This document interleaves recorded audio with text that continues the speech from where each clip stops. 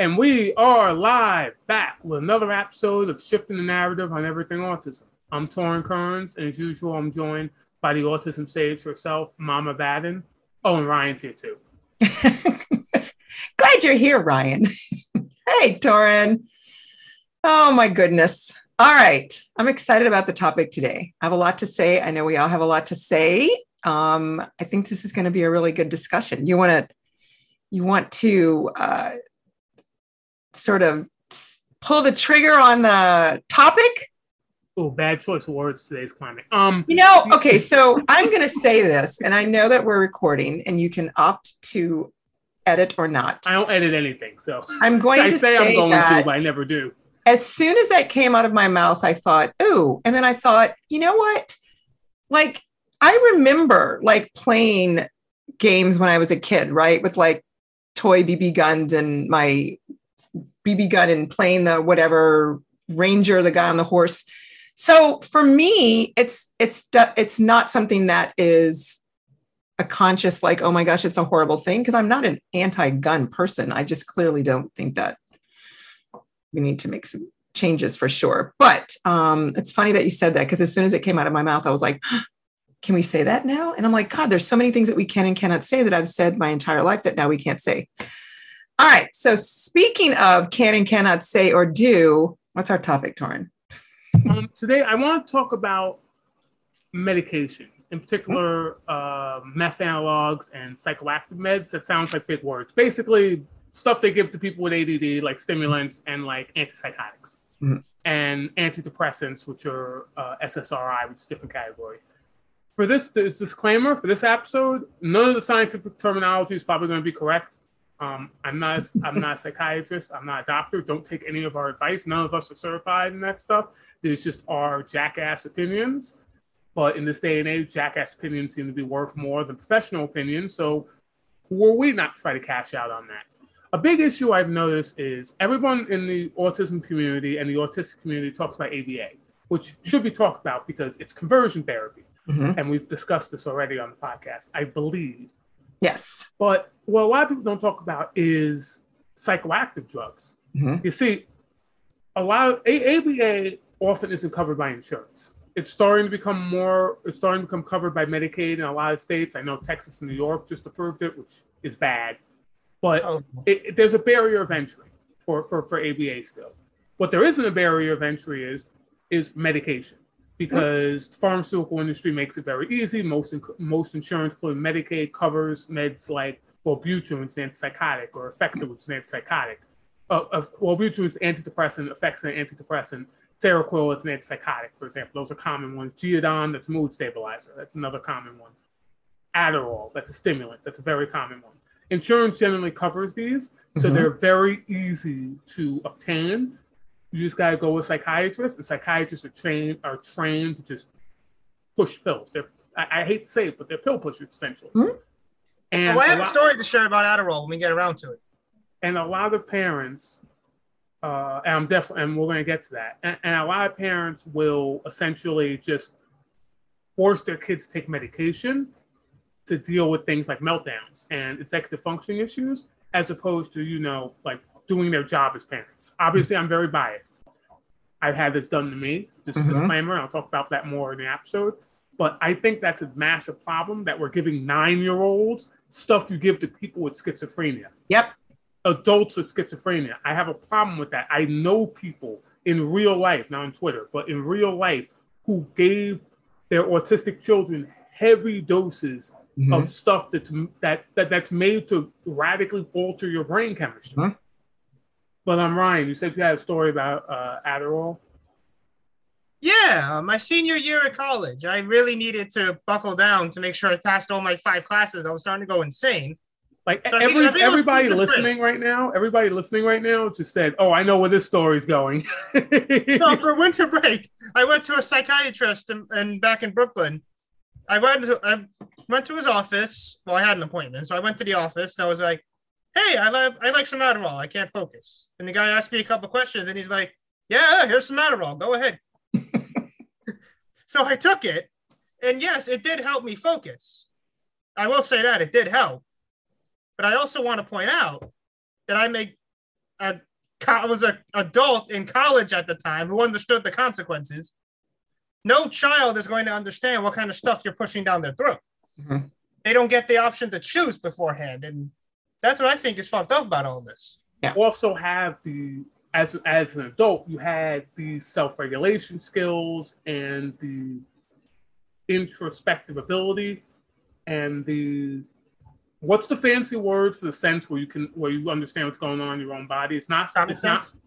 No, Stacey, it's not vestibular. That's balance. It's the interoceptive system. Interoception, yeah. Mm-hmm. I knew it wasn't proprioception.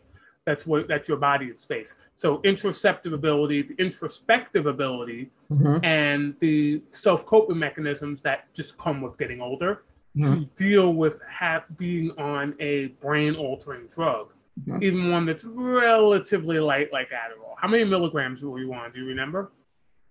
I don't, but it was pretty light because it was my first time. I think it was towards the minimum of the scale they could give me. Yeah. So, but even then, like, you have all those things. Children don't. No children does. No child has that. Exactly, because they're kids. They haven't had the life experience to learn these lessons. And like I said, you made an informed decision. You decided it. With the kids, they're just having it forced upon them, and it's messing with their development. Mm-hmm. Because it's hard to learn how to. I'm gonna make a very general statement, but it's hard to learn how to function in the quote unquote real world if your brain's just on stuff all the time. Mm-hmm. Mm-hmm. And I'm not saying medication should never be used in any circumstance, yada, yada, yada. I'll get to that towards the end of the episode.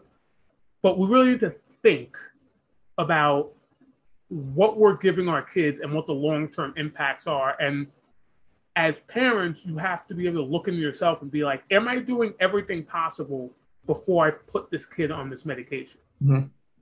Yep. And I think that's exactly, that's exactly what I tell my parents when they ask me about medication, because typically, it's either school driven, the suggestion, or doctor driven, right? And typically it's because parents go and the school's calling them all the time because the schools don't know what the heck they're supposed to be doing. So they're calling the parents all the time. The parents are losing their jobs. So they go to the doctor and they say, oh my gosh, my child's not. And the doctor says, here, give them Risperidone, right? And then now we have a 5-year-old on an antipsychotic, which is not healthy, in my opinion. I'm not an expert, but I'm a mom and I would not put antipsychotics into my 5-year-old's brain because the teacher was not able to provide support to my 5-year-old. So the dilemma is that parents are not informed, number one. Secondly, desperation from the school, and the schools are not supposed to say anything, but they do all the time, and they do it in sneaky ways. Parents feel pressure.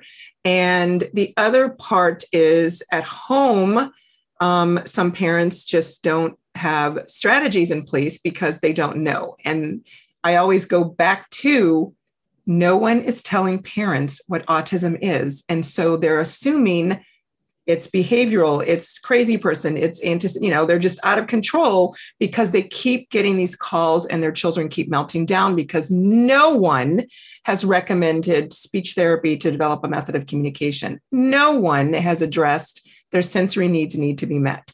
So now we have a child who's really struggling because they're not set up for success. And unfortunately, this happens. I am not a person who is anti-medication, but I am anti-medication for children under a certain age because, like you said, we have to provide supports. We can't just put chemicals in without even developing and building their system that they have. It's like just so insane. It's like, how do we talk about on television commercials promoting, eating healthy foods for your child, your baby, nurse your baby, all these things about healthy. And then as soon as they get to school, let's just drug them, right? Drug them so they can sit, behavior mod them so they can sit. And that's what it's all about. It all goes back to getting children to sit, which that's what everybody wants someone to do. Sit.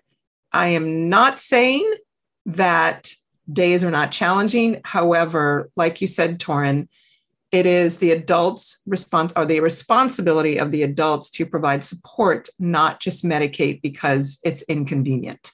And I think that's what is worrisome for you, I would assume, as someone who has been provided drugs at a very young age. You know how it feels. Like I have kids say it feels yucky, right? It just feels yucky. It feels yucky.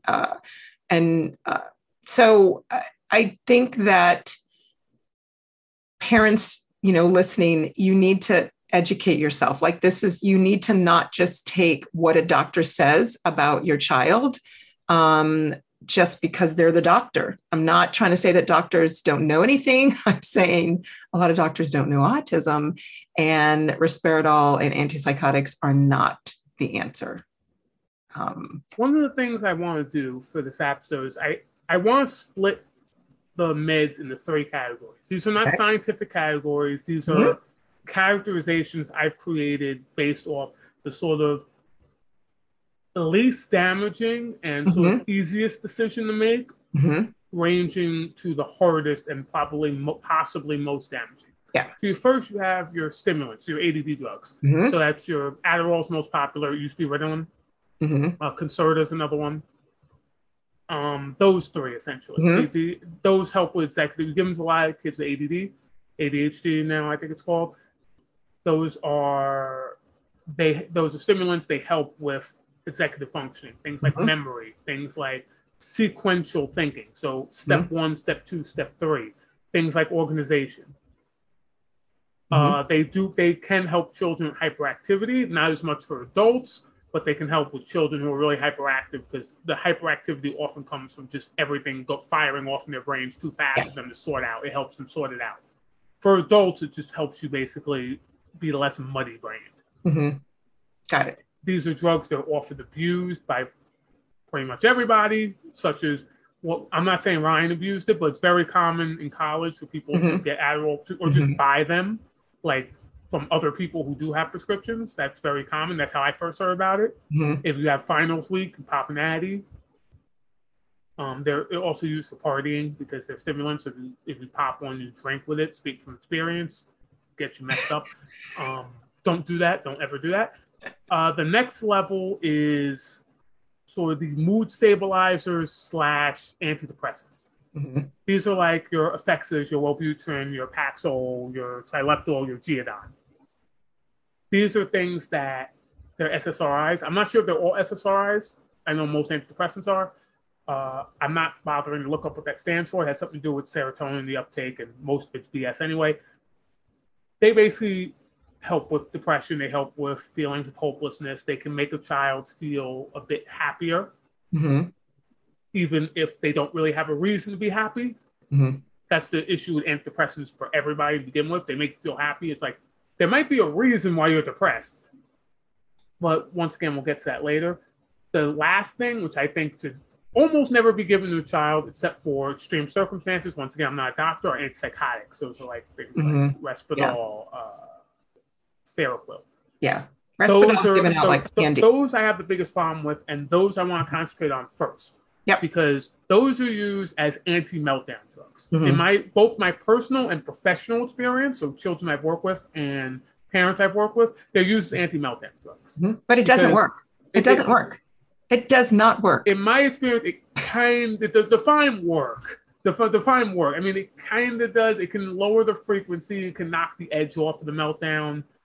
Yes. Kind of. I say it doesn't work because if you're going to provide a child with an antipsychotic, you should see no meltdowns. If you're given an antipsychotic to get rid of meltdowns, it should work to the point where it's just miraculous. If you're going to introduce something that has the side effects that it has on developmental, it's a chemical lobotomy. That's literally how it works.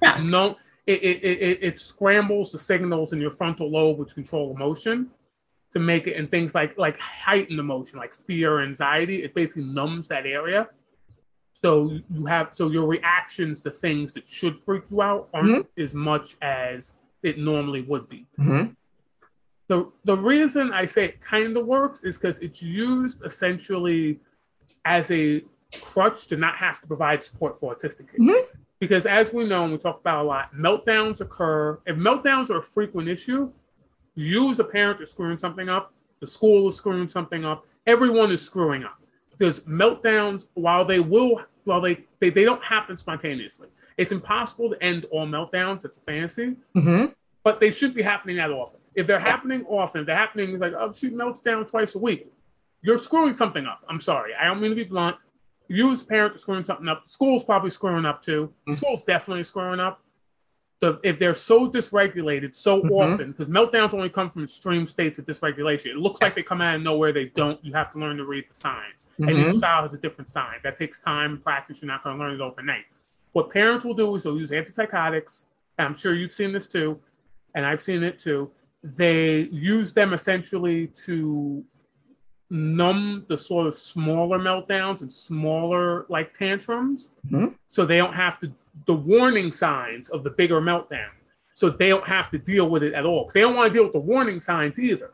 They just want a normal kid. They want the kid to act like, and then when the big one happens, and the big ones do still happen, because no amount of antipsychotics in the world, even with schizos, it doesn't stop the really bad episodes. That's not how it's supposed to work. It's supposed to make it so you can function. If you have schizophrenia where you're hearing voices every day and you're seeing shit, it's supposed to numb it to the point where you can function. Yeah. That's not supposed to be used for a meltdown. Meltdowns are cry for help. Meltdowns are a form of communication. It's a scream because you haven't been listening. Yeah. So the worst thing you can do is try to numb that. So that's why I want to focus on that first. Yep. I love it. Ryan, you have anything to say about? Were you on medication? Did your parents or school or anybody recommend medication when you were younger? No, thankfully. But I do want to say this. I don't know a whole lot of scientific lingo involving all these topics, but I do know that the human brain doesn't actually stop developing until you hit 25. So when you're giving these brain-altering drugs to kids who their brains are basically mush at ages 5 to 9 or whatever, the fact that people don't realize that this could actually hurt them long-term is baffling to me. Like all the parents who like claim to do all this research that they know what's best for their kids, and they just listen like, hey, take this drug. Okay, here, take this drug. It's not going to hurt you at all. It's going to make things better. Yeah, and take this drug because it will make the child stop screaming. It will make him focus on his schoolwork. It's really about, it makes it convenient for the adults. Yeah. And I'm saying this, and those, listeners and folks know where I'm coming from in terms of, I understand the parent perspective, I understand the educator perspective, but I have never received a really good answer as to why a young child needs to go on antipsychotics, except I need them to sit in class. I need them to sit because I have to cook dinner. Like, it's all about sitting. I mean, and I know I'm always complaining about the sit, because it's too much freaking sitting. Like, I'm so over people making children sit. Don't you want them to run around and play to get that energy out? Like, why? But you know what that requires? That requires parents to actually go outside with their children and watch them. And so then that's another inconvenience. And I will say I have recognized over the past 3 weeks, and it's been that recent, that parenting has changed drastically because no one lets their kids go outside freely anymore. And I understand the reasoning why. I understand the heightened sense of danger. However, those things that are happening now have been happening when I was a child, right? When I was a child, people were kidnapping children. We just didn't have it on CNN, right? There are stories about all those things. I lived in Houston and purposefully purchased a house based on driving down the street. Children were riding their bikes freely without parent supervision. And I said, this is where I want to raise my foster kids, right? That I hope to adopt, because that was such a great way to grow up where children get to problem solve on their own. Parents are 24/7 hovering over their children now. No one says go outside in the backyard if you have a backyard. Bringing your children to the park, like you said, Ryan, it's just so much easier. Everyone is handing tablets and phones and wondering why their children are struggling with everything because no one's moving their body anymore. No one's moving their body anymore. I mean, when I think of all the recess outdoor play I had growing up in elementary school, it was great. I mean, we had monkey bars. Somebody fell on the monkey bars too many times, breaking their arm. Now we have no monkey bars. It's a danger because parents sue the schools. So now children don't even have a place to regulate themselves because everyone's afraid of danger. And I'm not saying we shouldn't worry about our children. I'm saying that the parenting style has changed drastically and it's become very detrimental. Our children have no time to problem solve on their own, no time to regulate unless parents bring them, because no one is just letting them go, right? So there we are in a place now where the schools are demanding 90 minutes of sitting for math, 90 minutes of sitting for reading. I've seen the schedules. It's ridiculous. And so now the children are not sitting for 90 minutes and parents are getting phone calls and they're desperate and they're not getting the right information. And antipsychotics are not the answer. Antipsychotics are antipsychotics, and autism is not a psychotic disorder. So though it doesn't make sense to me to even give a child antipsychotics when they're not psychotic, and I'm using air quotes. Those are really strong medications. And like you said, they alter, and I try to get parents because I understand they have to pay their mortgage, I get it, but I try to sort of help them understand, like, do you realize that we're not even giving your child a chance to show what they can do by supporting their needs? We're just medicating, right? Just medicating. With antipsychotics, remember, we're breaking it down, listeners. We're not talking about all medications. We're talking about specifically right now antipsychotics. So exactly. And I feel my biggest worry, and this comes from personal experience, because I worry about the long-term impacts. Mm-hmm. Obviously, I'm 30 years old. There's no way I could possibly work with kids from like age 5 to age 25 to see if it's screwed with them. Mm-hmm. Like, you have that experience, Stacey. I don't. Like, I'm simply not old enough to have that experience. So I can only go for myself. But I was on medication from the time I was 8. I started on antidepressants. My dad was on a bunch of stuff and he was a pill popper. So I started antidepressants and then moved to antipsychotics and then mood stabilizers, antipsychotics, and all sorts. I've been on everything. And I noticed the mood stabilizers and antipsychotics really messed with my ability to have my own coping mechanisms for when things upset me, because the medication sort of dampened that unless it was really, really bad. Mm-hmm. So once I went off, and I went off when I got out of college, when I went into college, I finally had some autonomy. For one thing, I was 18. In America, you don't have a choice in what happens to you medically until you're 18. But once you're 18, no one can force you to take anything. So I stopped taking it when I turned 18. Well, actually, I believe my second semester of college, I stopped taking it. As sort of a protest, my dad forced me to be on the medication. It's one of the many issues I've had with my dad. If you're doing a shift in narratives bingo card, you can check that off. Torrin talks about his shitty father. And actually, Ryan, we were roommates when I went off. Remember? That's the reason I was wigging out. You remember how bad I was that semester? Oh my God! That was because I stopped taking it in between semesters. Because for the first semester I was still on, but that's because I went cold turkey I was on mood stabilizers at the time. I've been on it for like a decade. I went cold turkey, and you can tell the listeners how that semester went, because Ryan was my roommate. So you tell them. Well, we didn't finish the semester as roommates. Okay, before we get to that, talk about what was happening from the start, pretty much from the start of the semester up to the big fight, which I think we've talked about before. Where do I even start? Was that the year you were also on Adderall and we did like that indoor soccer league? No, that was a year later. I forgot about that. We should talk about that later.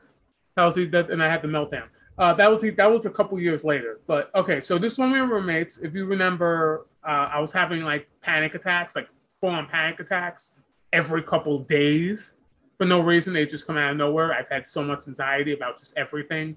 I would go from like really like manically happy to like rage monster in like 30 seconds for no reason. Just the slightest things would piss me off. I would go from rageful to anxiety to crying to manic. You remember that. It was awful. And poor Ryan had to deal with a lot of stuff. Mm-mm. Now, it was worse for me because I was also drinking very heavily. Mm-hmm. Because I was drinking in part to party and in part to deal with the anxiety. Because I was self-medicating because I didn't have the meds. And I was on a very low dose of the meds when I went off. I've been weaning off for years. Mm-hmm. But no matter how you wean off, once you go from that tiny dose to nothing, a lot of people have reported exactly what I went through. Mm-hmm. Because if you've been on it long enough, I was on it from the time I was that particular med from the time I was 12 to the time I was 19. I had no coping skills. That was the time you develop. I went through puberty and all that turmoil on mood stabilizers. So I didn't know how to handle anything. Yeah.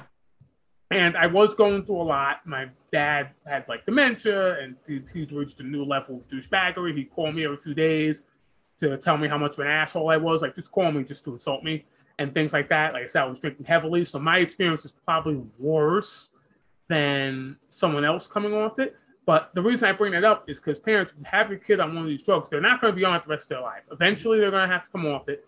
And eventually, they're going to want to come off it when they're adults and understand that could be a tough time for them because they no longer have, they never developed the skills to, if I'm upset, how do I deal with this? And as an autistic person, we struggle with that to begin with.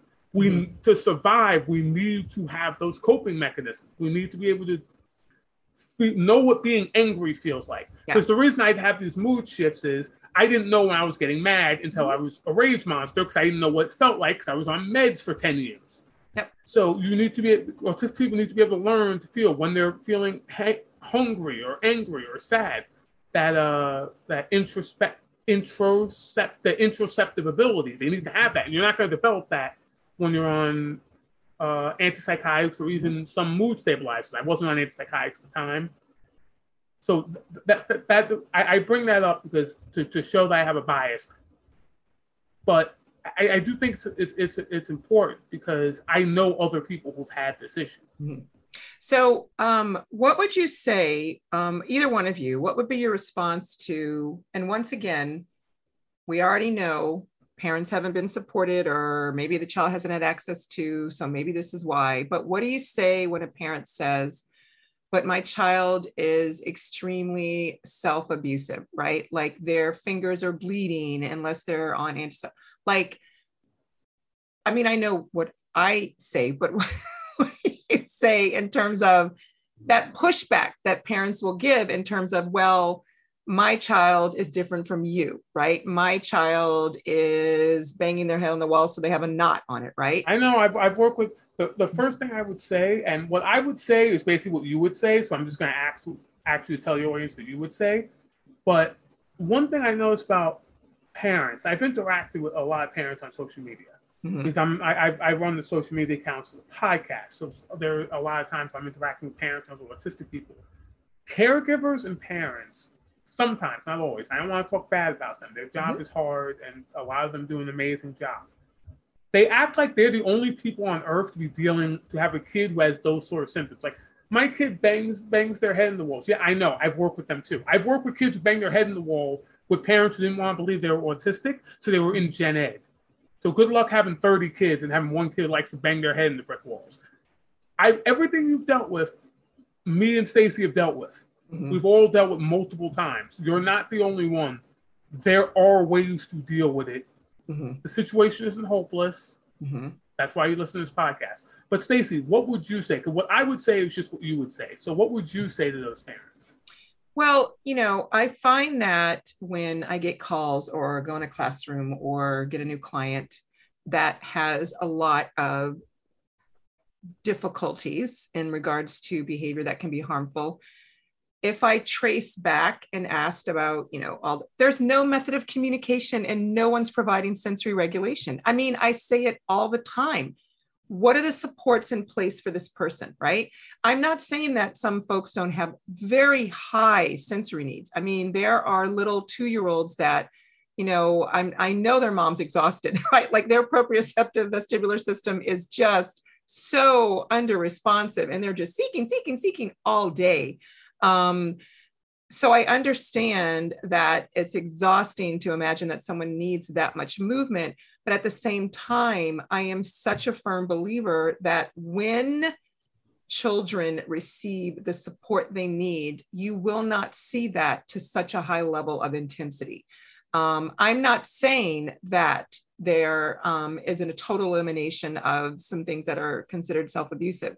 Sometimes doing this to your head really gives you the input you need, right? And nothing else will. What we want to prevent, of course, is for kids doing it repeatedly so they have, bleeding and all this other stuff. So I think it goes back to what supports do we have in place? I mean, it's like anything else. when any person, a child that either needs a hearing aid or someone who needs, I don't know, glasses, if I don't have my glasses on and I go to a training or take a class, I'm not going to be set up for success. I'm going to probably fail if I can't rely on my auditory, listening to sort of pass the class because I cannot see, right? So if I don't have glasses on and I'm supposed to be taking in visual information, I'm not set up for success. I'm going to probably be really frustrated, right? And that's as me as an adult. I'm saying as an adult. So I don't understand why we don't consider supporting the needs of our children in a way that we know can work for them. And yes, for some kiddos, parents and educators, it's a lot of hard work. I am in no denial that it is hard work, but it is the card we have been dealt, you have been dealt, the schools have been dealt, and we need to problem solve it and be proactive. I mean, I get it that it's a lot of work, but it is what it is. And what are we going to do? Whine about it, medicate it, or figure out what we can do to support them? So that's my little bit of what I would say in terms of what can we do instead, right? And unfortunately, sometimes there needs to be pharmaceutical support just to get strategies in place because it's been years and years of the same thing because no one has ever provided their support. And I will give, and I'll stop. I just want to, it popped in my head. I want to share with the listeners how parents do go out of their way to make sure their children get what they need, whether it's building a sensory room or making sure they have outdoor play or making sure you're running their sensory schedule of routines and making it accessible. But I have a nonprofit that I work with, and this mom started it, and her son is an adult, autistic adult, and he needs lots of proprioceptive input. And apparently he gets it from bouncing and rocking on his bed, right? Like she has tried every other option to give him. And that is where he gets it. And he's a big 6 foot something autistic adult. She budgets to replace his bed every year because it inevitably gets broken. And she's even tried just the mattress with a board, to make it, but it's the resistance that he needs from the certain frame. So in order to make sure that he has what he needs so that he can go and do his daily tasks, she has budgeted to make sure that they just get a new bed every single year because by then it's worn out. And she would love to not have to have that in her budget, right? But that's what her son needs and she provides it. So I'm just sharing an example of, I'm not saying it's always simple, but as parents, we make decisions that are sometimes often inconvenient because that's really what parenting is. It's a big inconvenience followed with love. It's exactly. And just with any quote unquote normal kid, you're still going to have to budget things. So yes. It's not as extreme as it sounds. One of the things though, I want to get to the second category though. Which is mood stabilizers, which I sort of see as sort of in between. So SSRI mood stabilizers, which is sort of like Geodon, which I think is a mood stabilizer. Trileptal, which is a mood stabilizer. I know because I was on it. I was on Geodon too for a little bit. I've been on everything. Effexa, antidepressant, Wellbutrin, Paxil, those groups. I've been on all of that stuff too. My opinion on it is similar to the antipsychotics with the caveat of if a child is in a really rough situation, something like that I feel is less harmful than full-on antipsychotics. Once again, I'm not a scientist, I'm not a doctor, I'm not a pharmaceuticalist, whatever the hell the word is. I feel like they're a little less harmful in emergency situations where, like for example, in my particular situation, I was in a very chaotic household. Due to no fault of my own. There was just the stuff you said about sensory stuff that just wasn't going to be there. Just was not. My father was a drug addict. He was a single father addicted to meth. It was not going to happen. In certain situations like that, something like a mood stabilizer might be necessary so the kid can function and have a chance to maybe make a better life for himself, like I did. But I still think it should be last resort. Yeah. It's funny, Torin, that you said that because I was actually going to say that I typically see those medications introduced for kids who have an autistic diagnosis, but are also coming from traumatic foster homes or traumatic homes, right? And there's lots of trauma. So it's some other stuff that's kind of getting in the way and making it a little bit mucky. But I haven't seen, I'm not saying that it doesn't exist, but I haven't seen a lot of kids on that sort of middle level of meds. I usually see like a lot of ADHD meds and a lot of risperidol. I actually have in my time in working with both professionally, so working with children, and I see a lot of that. I was in special ed for a long time, check off the bingo card, and a lot of the children there were on everything. Yeah, and I saw a lot of the middle as well as the ends of the spectrum. I actually think, and like I said, this is not research based, but based on my sort of experience, I do find that common prescriptions are also related to geographical areas, right? Like doctors in Texas tend to give these medications all the time. Doctors in Louisiana tend to give these medications all the time. So maybe New York has a lot of doctors that give that medication. I'm not saying kids. Yeah, no, that's true. New York City in particular, Effexa, as I don't see as much anymore. When I was growing up, Effexa was very popular. Wellbutrin was very popular. It kind of still is from what I've seen. Back then it was Ritalin. Ritalin was sort of the main one. When I was in high school, when I was in middle school, high school, Ritalin was the main one. And Seroquel, which is still used, was very popular back then. So I'm going to make a statement that I used to say, and before I knew, we're always learning. And so I would love for Ryan to give me some pushback or something on this. I used to say, because I want to pick your brain, Ryan, in terms of like perspective on adults, right? Like choosing for medication to do their daily activities. What I used to tell parents is you don't want to introduce those kind of strong medications because when your child becomes pubescent or young adult, they may need a little pharmaceutical support to get through that developmental stage. And then because you've introduced all of these adult medications, nothing will work when they really needed it because they've just been drugged since they were 5. Put them on more stuff. That's they do. It's like add another medication, double the dose. When I was 8 years old, I was on the max adult dose of Effexa, an antidepressant. So you just add more stuff to it. That's the problem. And so they'll put kids on 5 different medications. They don't give a shit. I know. So Ryan, when you hear me say that was the advice I used to give,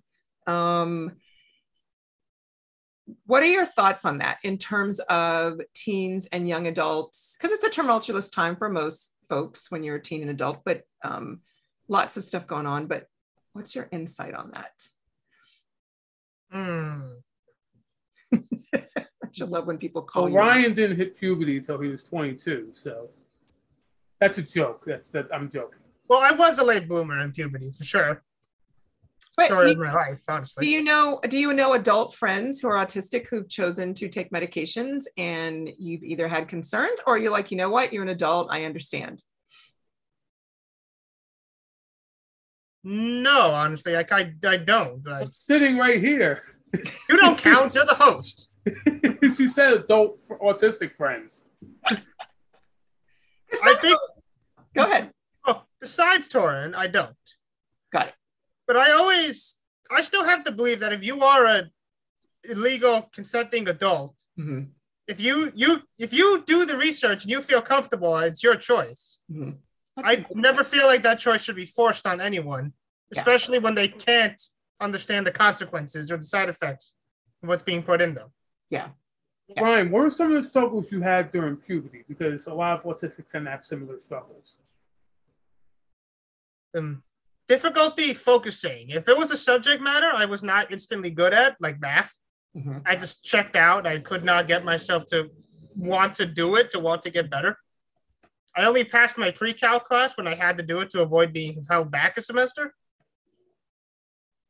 It's so funny that you say that, Ryan, because I was just explaining that one of the things that I think I always appreciate in regards to my autistic students is just the honesty and forthrightness of, I'm just not interested, right? And so when I think about that, I'm like, I think more of us should just do that. Now, I will say I'm probably one of those people that does do that a lot. However, I always look at it as our kids really do start advocating for themselves very early, just no one wants to accept it, right? Because they want, you know, well, we have to do math. It's like, and that's where one day in my dream world, right? I would love for the education system to be where you literally can go, like if you're really good with numbers and letters, you get to do that and you don't have to worry about the other stuff, right? Like seriously, like we just need to start getting folks to do what really works for them. And then everybody can be whatever they want to be. There's a college that you get to make your own major. I did not know that. My best friend's daughter, and I said, what's her major? She says, oh, they create their own major. I'm like, how do you do that? We I don't want to reveal it yet, but I think the last interview we did, and excuse me for clearing my throat on the mic, the last interview we did, I believe, I don't want to reveal it yet, she went to a college in Mississippi, if you remember, and she chose her own major. She created her own major. So those are pretty common. I agree. I wish we did live in a world where you could focus on what you were good at, because and that's not like a like I often put my political opinions here. That's not necessarily a political opinion, because that would be better just for everybody. We have people who are actually competent doing things they were good at. What I want to move on to now is sort of the third level, and that's ADD drugs. I don't have an official name for it, but STIMs essentially. So Adderall, Concerta, Vyvanse. Yeah, those are sort of the reason I put them in the third, in the like light category, quote unquote, is I feel like they have the least effect. I've been on and off them for the last 10 years. I don't think they have as much of an effect in terms of long-term the damage. I feel like they can be very helpful. They can help children who are very hyperactive be able to sort things out and focus. They can be helpful for executive functioning. Disclaimer, I'm currently on Adderall, and I started taking it about 2-3 weeks ago in that ballpark, and it's been close to life-changing in terms of my executive functioning, in terms of my ability to remember things and to deal with changes in schedule and things. Like I just had a change in schedule happen during this recording. Someone I was supposed to do something with got strep throat, and be able to reorganize my day and things like that. And it can help a lot of children. A lot of the kids I went to special ed with were on it, and you could tell days they were on it, first days they weren't. It was drastic. However, I feel like, once again, we often use it as a Band-Aid for lack of supports, or, to be blunt, the topic matter being just not very interesting. Yeah. It's like, who the hell, like Ryan mentioned pre-calc. That was, you weren't on Adderall for pre-calc, because that was like freshman year, right? You were in pre-calc? My third time around I was, because I needed. How many times did you take pre-calc? 3. Jesus Christ. I'm a college dropout, so I can't say math. shit. It's hard to give a shit about math. Like, it's not easy. It just is. It's boring as hell. People don't realize that. It doesn't work for some people, and they don't want to teach you like you're an expert. And here's the problem with math, and to actually relate. Here's the problem with math, especially when you get to the collegiate level. Most people suck at math and find it boring. Most people suck at math, and the vast majority of people find it boring. So there's only a small select group of people who like math so much that they'll actually teach it. And all of these people are autistic. So I am Stacy Badon, and I am a person that enjoyed math class because it was really easy for me. So enjoy it enough to teach it. So all of these college, all of these college professors, almost all of them are on the spectrum. They're undiagnosed. They're on the spectrum. I'm not even making a joke right now. They clearly are. Yeah. And I'm married to a math geek. I'm married to a math geek. Yeah. And the problem is, because math has always been easy for them, because it was their special interest, numbers. Of course. You get the same issue in engineering. Yeah. They actually suck at teaching it because they can't put themselves in the shoes of someone who sucks at it. Yes, exactly. That's a really good point. And to be a good teacher, you have to be able to understand what it's like to not be good at it. We actually had that problem in high school too. Like, our math teacher was from Morocco, and this dude was like definitely autistic. That's the funny thing about where our high school is. A bunch of the teachers were clearly neurodivergent as well. Like we had 2 math teachers. One of them was autistic, and the other one had such heavy ADHD that he would be talking and randomly trail off mid-sentence. He'd be like, "This is why you divide the cosine. That's a really nice boat outside." Because our school was on a river. It was on the river. That's a really nice boat outside. You remember him, right? Yeah. Yeah, like that made it easy to focus. Yeah, because he would trail off. So it would take like 3 days to get through a topic we should have gotten in one class. So I don't mean trail off, but that's an issue with math, is that it's and engineering and the hard sciences. There's a lot of undiagnosed autistics, which is worse because they don't know they're autistics. They can't like adjust their style. They just don't understand. They can't comprehend how you can suck at that subject. Yeah. So I will say, and I think that's a really good point in terms of things are just not interesting, right? And unfortunately, our education system has become even less interesting these days. But from an educator standpoint, I have always looked at the introduction of ADHD meds from the perspective of we're allowing them to move their bodies, right? We have these supports in place. They're still struggling with executing, getting a task completed. Unfortunately, that means they're constantly getting tagged, right? In trouble, or that stupid behavior, red light, green light crap, right? So my concern has always been when I talk to parents that if you look at the side effects of medication, right? Because they always say, well, what about the side effects of giving them ADHD meds? And so we go through a little bit of that. And I'm like, well, I understand. However, the side effect, the long-term side effect of a child being punished and in trouble all the time because they can't execute a task or because of, their ADHD, that takes a toll on children. If you're constantly in trouble and it's not your fault, because they know it's not their fault. The children are very aware. I didn't really mean to pull her ponytail, right? I just did it. It just happened. Like impulsively. And I have several friends that I've had to have this conversation with. And I will never forget one of my friends who was just adamant about, I just don't want to put him on meds. And this was second grade, right? And so then we get to third grade and he is just defeated. And he is just, and at this point, he's like, screw it. I'm just going to cut up, right? Because I can't do it anyway. So now I'm just going to be the behavior problem because that's what people keep saying that I am. And finally, she introduced medication. And it was a game changer for him for fourth grade. Unfortunately, he had quite an ass of a dad who took his medication and threw it down the toilet. That's messed up. Issue. Yeah, very messed up. So what's interesting is he just graduated high school. He, on his own, the first year of high school, decided he was going to attempt to do high school without his pharmaceutical support and didn't go very well. So he asked his mom to, I want to get back on my meds. And now he's going to college in the fall and he has advocated for himself and said, I would like to start with my meds because I don't want to mess up when I'm away my first semester. And then I'll let you know if I want to play around with doing something different. That's exactly what I did with my meds. The first semester, because I was going away from home, I stuck on my meds. And then I decided I didn't want to be on them anymore. Now, like I said earlier, I also added the caveat that I became an alcoholic during that time. So I don't suggest that. In fact, I stopped taking the meds because you're not supposed to take psychoactive drugs while you're drinking. I really want to. You're not supposed to. That's fun. No, it's not. No, fun is Adderall and booze. The automatic blackout. But especially if you snort it. But I've never done that, but I have a friend that did. I say people snort Adderall? Yeah, I have a friend that did that. God, I live in a bubble. Yeah. The point is, I stopped taking the meds because I wanted to drink more. Yeah. But that's the general idea. Is I suggest big life changes, not to come off it, things like that. But Ryan, why did you come off Adderall? Because you mentioned about your experiences, but what made you decide to come off it?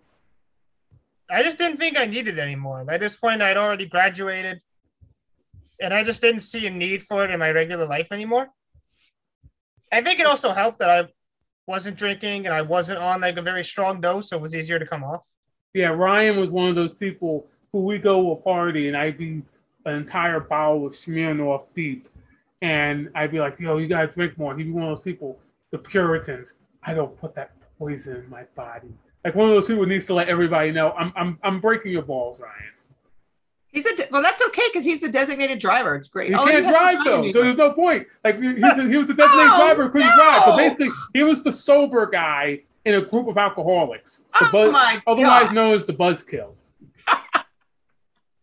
will say, have any of you ever worked with an adult that was ADHD and needed pharmaceutical support and did not, and they like, it was just overwhelming for you? Have you guys ever had that experience, or is it just me? I feel like I had some friends in high school who could have used that stuff. I did some work for a mutual friend of ours who I suspect could use that. Mm-hmm. I had a principal, and I swear one day I said, we need to have a talk. And he was like, I said, you're brilliant. Love the effort you're putting in. If you don't get on medication, I'm going to have to take something because you're driving me crazy.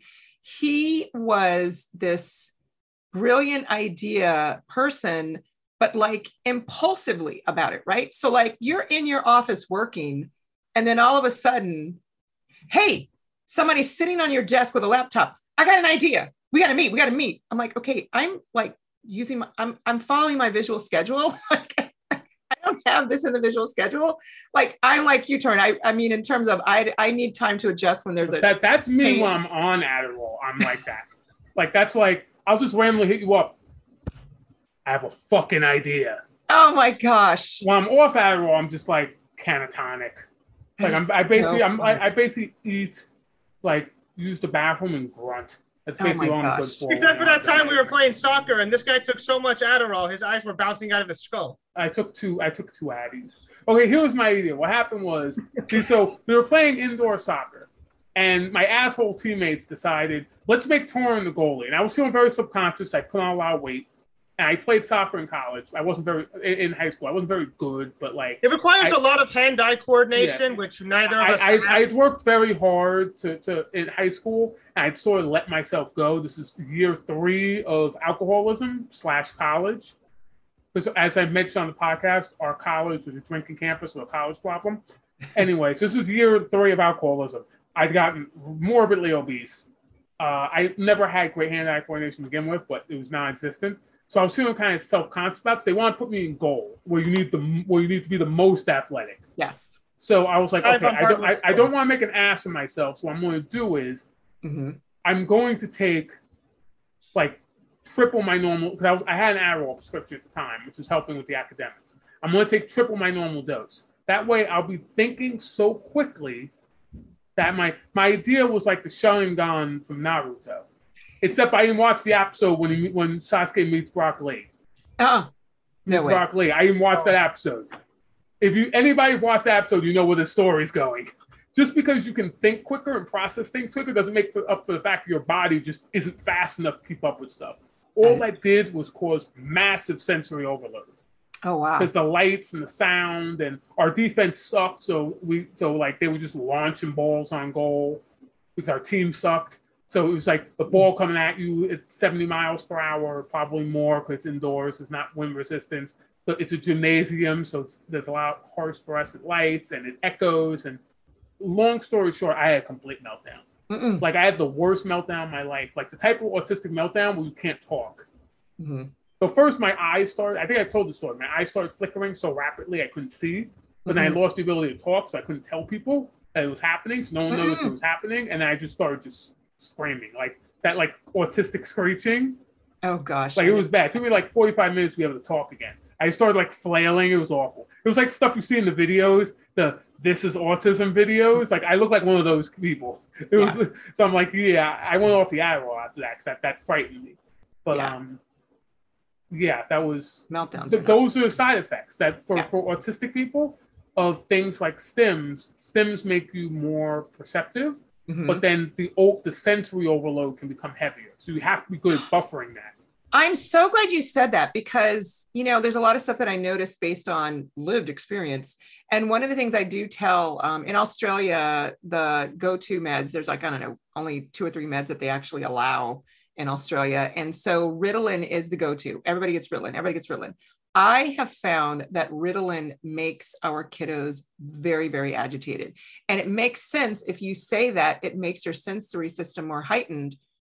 That would make sense. That's what stimulants do. All stimulants do that. They make you're more perceptive. So your intake of information is higher. That's why it helps you focus and study and you can pull all-nighters and shit.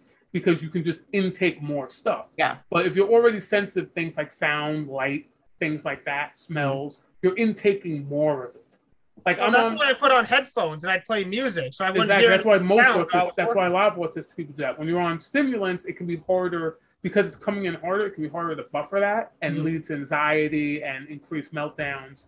Like I'm on it right now because I'm 30 years old and I have, in my opinion, above average regulation skills compared to most autistic people. I'm very aware of myself, so I know I'm being overwhelmed. Children don't. Autistic children don't because they're kids.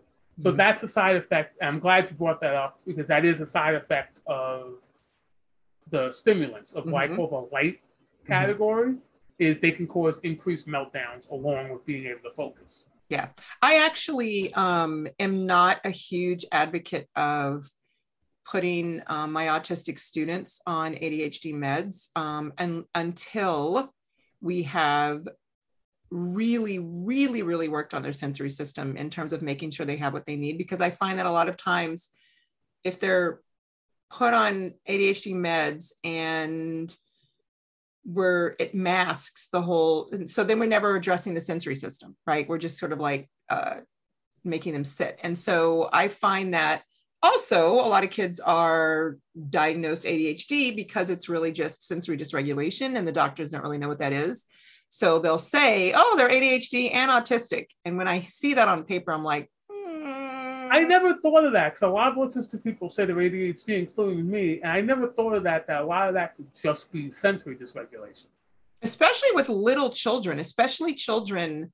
I mean, PSA to all those out there, if anybody tries to diagnose your 3-year-old, 4-year-old as ADHD, you need to run. You should not be diagnosing children that late, that early with ADHD. I mean, it just infuriates me. I'm not a doctor, but they are 3 and 4-year-olds. They are not supposed to be sitting and attending to something for 20, 30 minutes. Like some kids like to explore different things more than others. And they're children. Like Ryan said, they should be running. I mean, that's what, if you look at any culture where kids are just kind of hanging out, like whether it's, you live on a farm or I don't know, wherever, kids are just digging in the dirt and making up stuff and occupying their time because that's what children do. They problem solve. I know they're just not allowed to do that anymore. That's what they do in the hood. Like in the hood, the parents will send them out to like that courtyard behind. I don't know. Do they have like projects in the South? I've never been to the South. Yeah, we do. They're everywhere. You know how like the projects will have like, it will be a series of tall ass buildings. And they'll have like a courtyard that interconnects them, and that's where like everyone does like crack at, and the kids play in like the broken crack vials and the little bottles of liquor and the heroin needles and stuff like that. Yeah, they have them everywhere apparently. And so even in New York City, what parents will do is they'll send their kids out to go play in the courtyard, and they'll just look at them from out the window, from like the 20th story window. They'll just look at them out the window and be like, yeah, they look fine. Like, obviously, if something happens to them, you're on the 20th floor. You ain't going to be able to do jack shit about it unless you learn how to fly. Yeah. But that's they do. They go out, they play with the other kids, they interact with the crackheads. They're walking around, they're just sort of wandering around like zombies in a video game. And they get to be kids. And, I will say in regards to the ADHD meds, because I do understand that there are certain circumstances where it's just really necessary for school age kiddos in terms of just being able to navigate the day, even when they're in an environment that is supporting their needs, because there are, if you have a really great teacher, right, and your teacher does a great job of supporting your needs, and you could probably get what you needed without, and they're very flexible. The issue is that that teacher doesn't get to dictate the entire day schedule, right? She doesn't get to dictate when they go to lunch, right? Or where they sit in the cafeteria. So sometimes there are circumstances that we don't get to always make accommodating, for lack of a better word. So it does help kids to be able to get their tasks done in school. And I just don't like kids to get in trouble when I know it's not It's not like they're purposefully standing. And I really just don't understand why people need children to sit. I mean, I just don't understand the sitting. It makes the classroom easier to manage. That's off the top of my head. That's the answer I'm thinking of. It makes classroom easier to manage. If they're running around, it reflects badly on you as a teacher. But you can allow them to run around with structure. That's where I guess I come from. Like if you're proactively planning, like I had a square piece of tape, colored tape, and I made like a long rectangle. So my kiddo who needed to move his body and needed to pace, that's where he could pace. So I structured a spot in the classroom because he learned better when he was moving. So that's a brilliant idea. I gave him an area. So they're not exactly. They're not running. You should teach teachers how to be flexible. But that's a topic for another day. Before we go, what would you say to? Because I can always hear. There's something broken in my brain that makes it so I always hear the devil's advocate, or I always hear for example, one of the companies I work for, Free Studios, issued a statement about the recent abortion decision, and it was a great statement. But all I could hear in the statement was what Fox News and Newsmax would be saying about it. There's something wrong with my brain. So all I can hear right now is all the people on Twitter who are screaming about, medication saved my life and medication's good and you're building a stigma around medication and that's ableist. What do you say to those assholes? I say that we're not building a stigma. We are trying to protect the autistic community in regards to children who don't have a choice. But more importantly, I think what I would like for listeners to get from this is take the time to figure out what you can do first, research the medication, and know that you have an option to say no if it makes you feel yucky. Because I do have a lot of parents that do end up feeling pressured to put their children on medication, and that's not what they do want, but they feel pressured. So,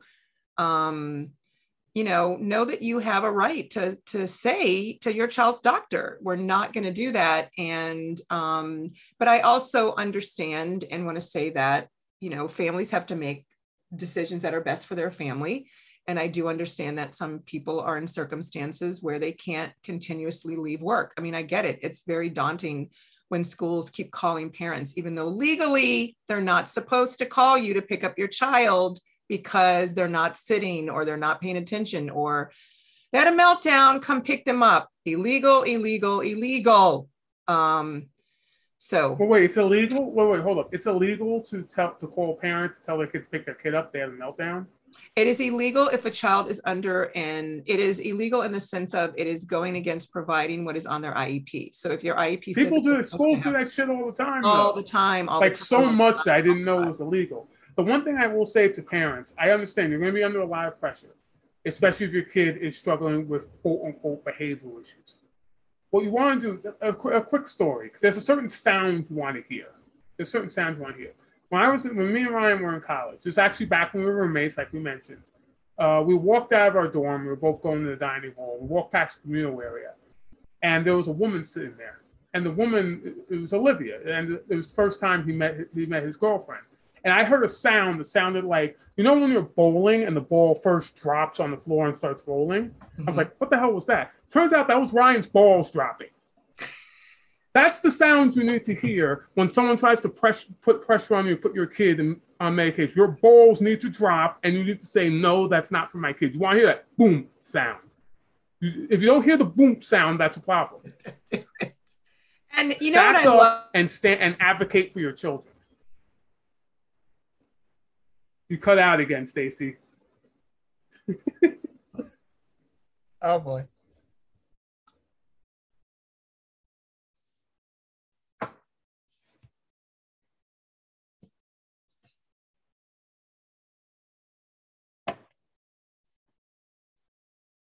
So Ryan, what are your thoughts on this while Stacy figures out her stuff?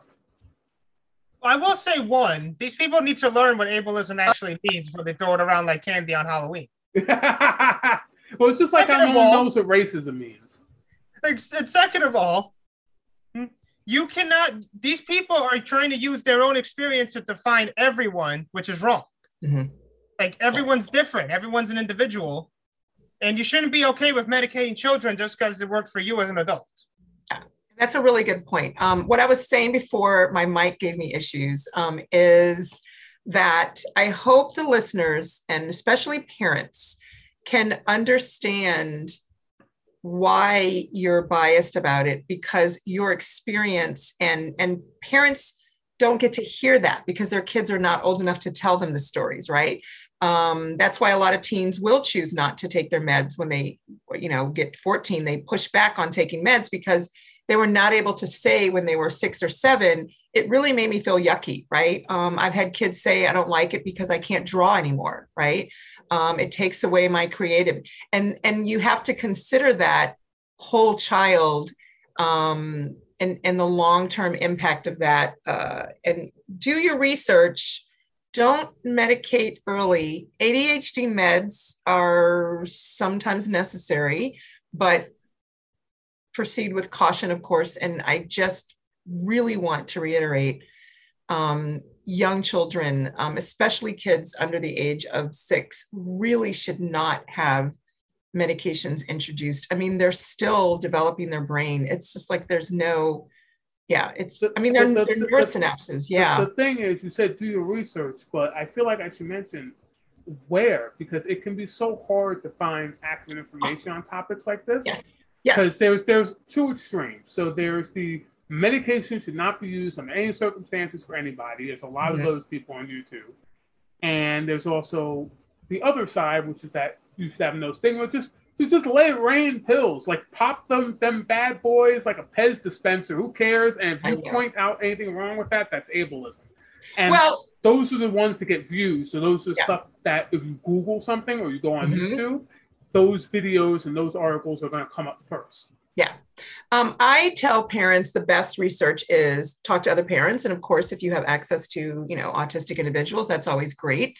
But ask other parents, like, hey, did you find a doctor that worked with you? Or, hey, did your child, take this medication? What did you find? Because parents will be honest about the stuff that happened to their kiddos. I have so many parents that after the first meeting and they're like, oh, I'm not going to give him the meds anymore. And the sad, not sad, the disheartening part for me is the parents are seeing that it's causing these ill effects, right? But because the doctor and the school keep pushing it, it's really hard to stand up to some of the professionals, and not every parent has the same stamina. And a lot of times I have to even give them the words to say, like, write this down and say this to the doctor or tell this to the school, because they're like, Miss Stacy, my kid comes home like angry, right? Or they're not sleeping now. That's not what we want, just to sit in school. So I think that, it's hard for parents to advocate. I'm not saying that, I'm not giving an excuse. You know how I feel about you need to do what you need to do. I have 2 boys. I have a son right now who is 23. Today is his birthday. And he needs me. He's needed me before. And so I've shifted my life because he needs me, right? That's what we do for our children. And that's what I do for my children. And that's my expectation for parents. And maybe it's my expectation because my parents supported me, right? In terms of making sure that if I needed something, that it was available. So I just want parents to know they have a right to say no. They should tread very carefully on introducing medications and consider what's really going on, and ask yourself, does my child have a method of communication? Am I addressing their sensory needs?